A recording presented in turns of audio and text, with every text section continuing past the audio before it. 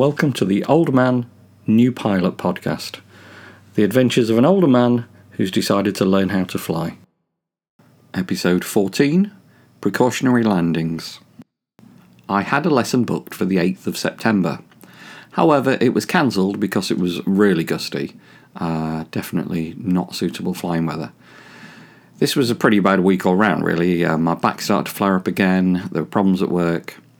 And afterwards I was quite relieved that I didn't have to go flying. Although I was disappointed, I was also relieved because sometimes you just don't feel in the right mood. And one thing about flying, and it really applies to driving or riding a motorcycle or a bike as well, is you shouldn't do it if you're not feeling right. Now, you shouldn't do it if you're ill. You shouldn't do it if you're hungover or if you're still drunk because you've been drinking alcohol the day before.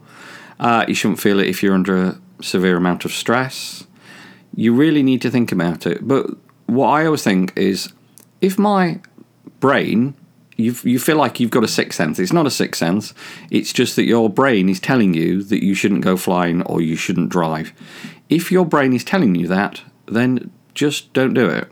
You know, it's not some kind of mystical power. It's just your brain thinking, actually, there's lots of stuff going on. He's tired. He's had a drink. He's not feeling very well. It's having a really stressful time at work. Don't do it. All right? These are not the conditions when you want to go flying. For one thing, obviously, your reactions are going to be dulled. Your ability to make decisions is going to be dulled. But also, you're probably just not going to enjoy it.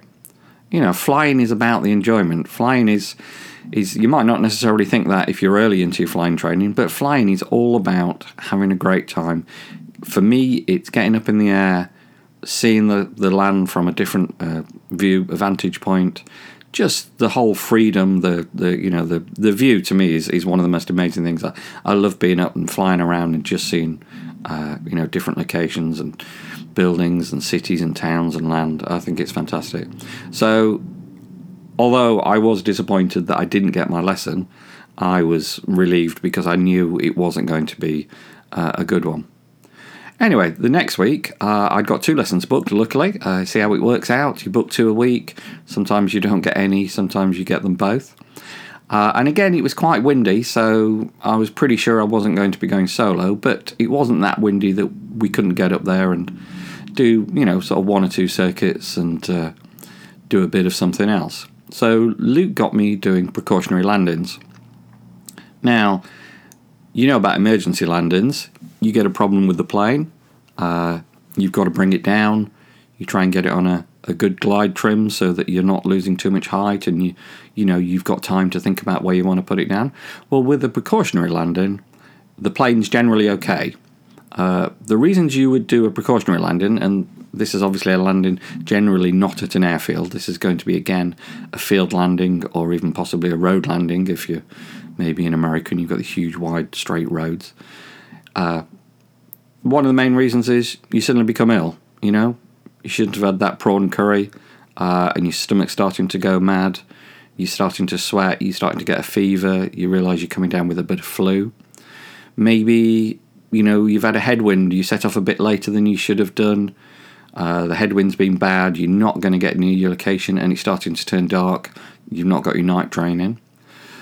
Possibly you look at the plane, you realise the oil pressure's getting a bit low. Now that's symptomatic of a problem. Maybe you're about to, lose a cylinder. What you want to be able to do, obviously, is land before it becomes a problem. Another one is, and probably one of the major ones, is the weather's just turning bad. I mean, flying along, you realise you're heading into cloud, you look around, you try and turn around, you're getting hemmed in by cloud all round. It shouldn't happen because you should, be aware at all times, but it can happen. So what do? Well, same with an emergency landing, you find a field. You find somewhere that is sensible to land in. But unlike an emergency landing, you've got a bit more time because you know that you're capable of fully being in control of your aircraft. So you make effectively a circuit, keeping the field to your left-hand side at 1,000 feet. Then you get progressively lower. You do it again, say 700 feet, 500 feet, 300 feet. And all the time you're doing this, you're looking to see whether there's anything in that field, anything in the location that you've chosen that make it unsuitable. Now, this is quite interesting because I did this. I looked somewhere, I found a field, I said to Luke, right, okay, that looks suitable. Went around it at 1,000 feet, looked okay. But then by the time we'd come down to around 700 feet, I realised, there were obstructions in there.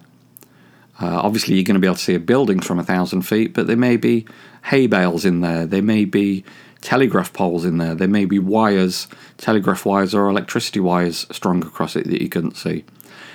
Because you've got the time, you can really have a good think and pick a good location. It's less stressful than emergency landings, safer generally, hopefully, and because you're descending each time, you're getting a better and better view. Now, you don't have to do 4, depending on how serious your situation is, you may just do 1,000 feet, then 500 feet, then decide the next time round you're going to come into land. But it's another alternative. It's something that you might not necessarily think about, but you suddenly start throwing up in the plane, you're going to want to get down. I mean, especially if you've got passengers and you know that you're a long way off an airfield that you're trying to get to, and there's no airfields to divert to. Think about what you're going to do. Give yourself a bit of time, and choose a decent airfield. Okay, another potentially scary aspect of flying, but to be honest, the reason we learn all these things is so that when the situation happens, we can cope with it, and we're not suddenly thinking, right, where's the book? What do I have to do? All of these decisions should be made well in advance. And, as I mentioned in emergency landings, you really should be flying along thinking, well, if anything happened now, I'm going there. Precautionary landings, you could do the same thing. You think, well, if I suddenly started feeling ill, or if the plane suddenly, the oil pressure suddenly dropped in the aircraft, I'm already in the back of my mind thinking, right, what do I do? Preparation is key, absolutely, in flying. I mean, this is why you spend so much time before you fly, preparing your route, checking the weather, checking the aircraft. Preparation is absolutely key. Okay, hope you enjoyed that. The next episode is a really exciting episode to me, and I hope you'll find it exciting as well. I won't tell you what it is, but you can probably guess. But certainly the next episode is my, so far, best ever days flying. Okay, have fun. Don't forget to subscribe and check out the website at oldmannewpilot.com. Thanks for listening. Bye.